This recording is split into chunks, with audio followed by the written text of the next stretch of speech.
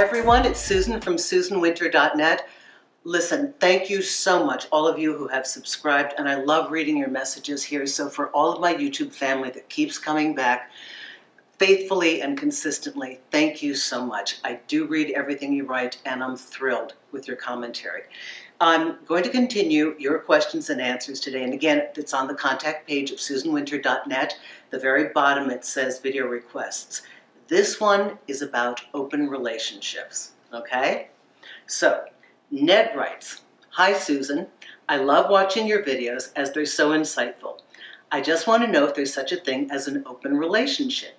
Is it even possible for two people who are engaged with each other to seek other sex partners while still loving each other? Love to hear your thoughts." Ned, thank you for this. So, I don't know when you say engaged, if you mean engaged to be married or just simply together. But let me give you my ideas about open relationships. I am not a specialist in this area. However, I am a specialist in creating new love models. Models that are authentic for you, that resonate for you, that work for you.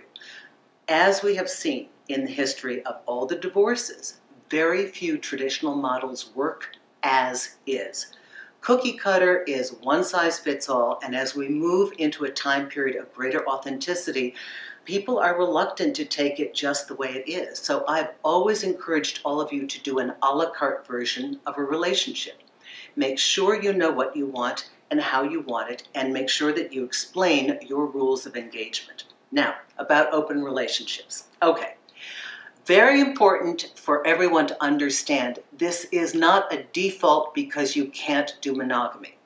And my fear is that these things get watered down in pop culture and people take on this term, and what you get is somebody that doesn't want to commit to their partner and they just use it as a phrase for what they're doing and don't have any idea as to the parameters of what they're actually engaged in. And these models, whether it's BDSM or open relationships or triads, polyamory, this stuff is sophisticated, guys. This is not, you can't jump from the 101 level to grad student, okay? There is a succession that's required. For the greater the deviation, the more your foundational work has to be. Meaning, if you don't know how to have intimacy and honest communication with one person, don't even try it with more than one. Get the basics down first. And this is really important because these constructs have very specific protocol. If you are reluctant to be honest with your mate about what you're doing and you think you're going to have a little fling on the side, that's not an open relationship, okay? An open relationship is both parties understand that we are primaries with each other and we have dalliances on the side. And what you need to discuss openly and honestly with your partner is what is okay to share and not share. How much do you want to know? What are the parameters? How far do we go with another person? How far do we let them in emotionally? Do we also let them into our life together? Are we going to be sharing this person between ourselves? There's a whole lot to hammer out. So in answer to your question, I have worked with couples that have sophisticated designs. And I can tell you that it is possible, but Ned, you've got to have the foundation down really well, and both people have to be in agreement. This isn't something that one partner imposes upon the other. This is something that you both want to do. So remember, your first and primary focus is your original mate. This is the relationship upon which everything else revolves.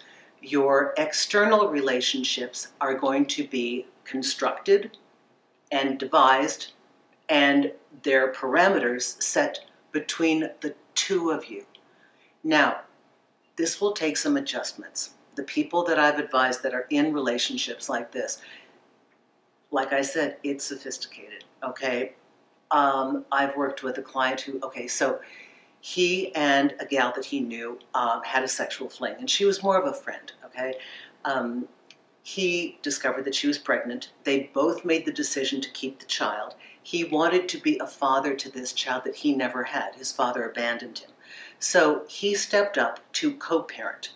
They were living together. They were not in love, and they agreed that they shouldn't, give up on a personal romantic life just because they want to co-parent this child and give it a stable environment. But even he got jealous of nights that she was out too late or bringing somebody over unanticipated. And he wasn't in romantic love with her. So these types of relationships they can bring up a lot of insecurities, jealousy, territorial issues. You're going to learn a lot about yourself, and so is your mate. You are going to have to amend and tweak these things as you do them. It is not for everybody. People ask me personally what I think about this, and I say the same thing. I got my hands full with one partner. I can't even imagine trying to handle two or more. That's an overload for me, okay? I've got enough with one. So for those of you that want this, understand you need to be honest with yourself. You need to be in very honest communication with your partner. My gay clients that want a triad, which is a full, not a toy that they share, but a full, complete partnership. The biggest thing we had to do was go over their mission statement when they present this to other men, because the guys that they meet, they understand a long-term couple being together that want a plaything, okay?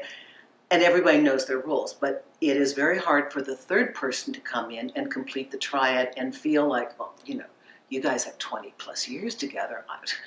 I'm never going to be equal. I'll never have a say in this.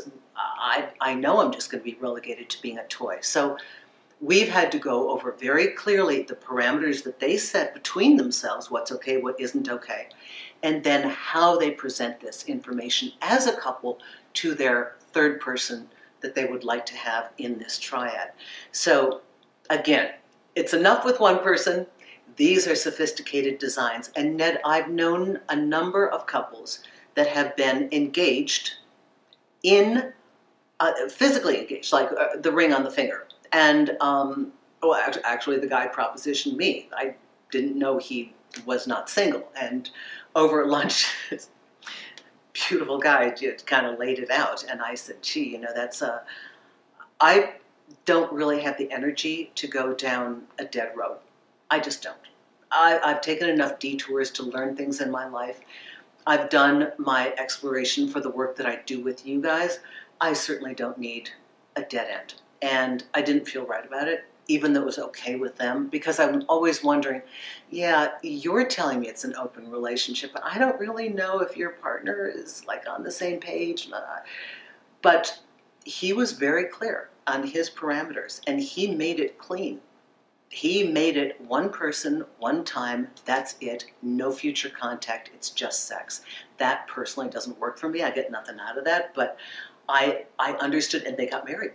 And I met her, and she was lovely. And I said, I'd actually rather be friendly with you and know you. I like you enough that I want to do that. So everybody does it differently. Ned, first of all, don't feel forced into something.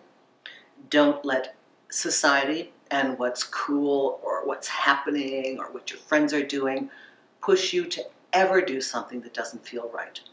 And at the same time, if what is traditional feels stifling, try to be honest with yourself and discover what it is that makes you tick and what makes you feel complete and rewarded.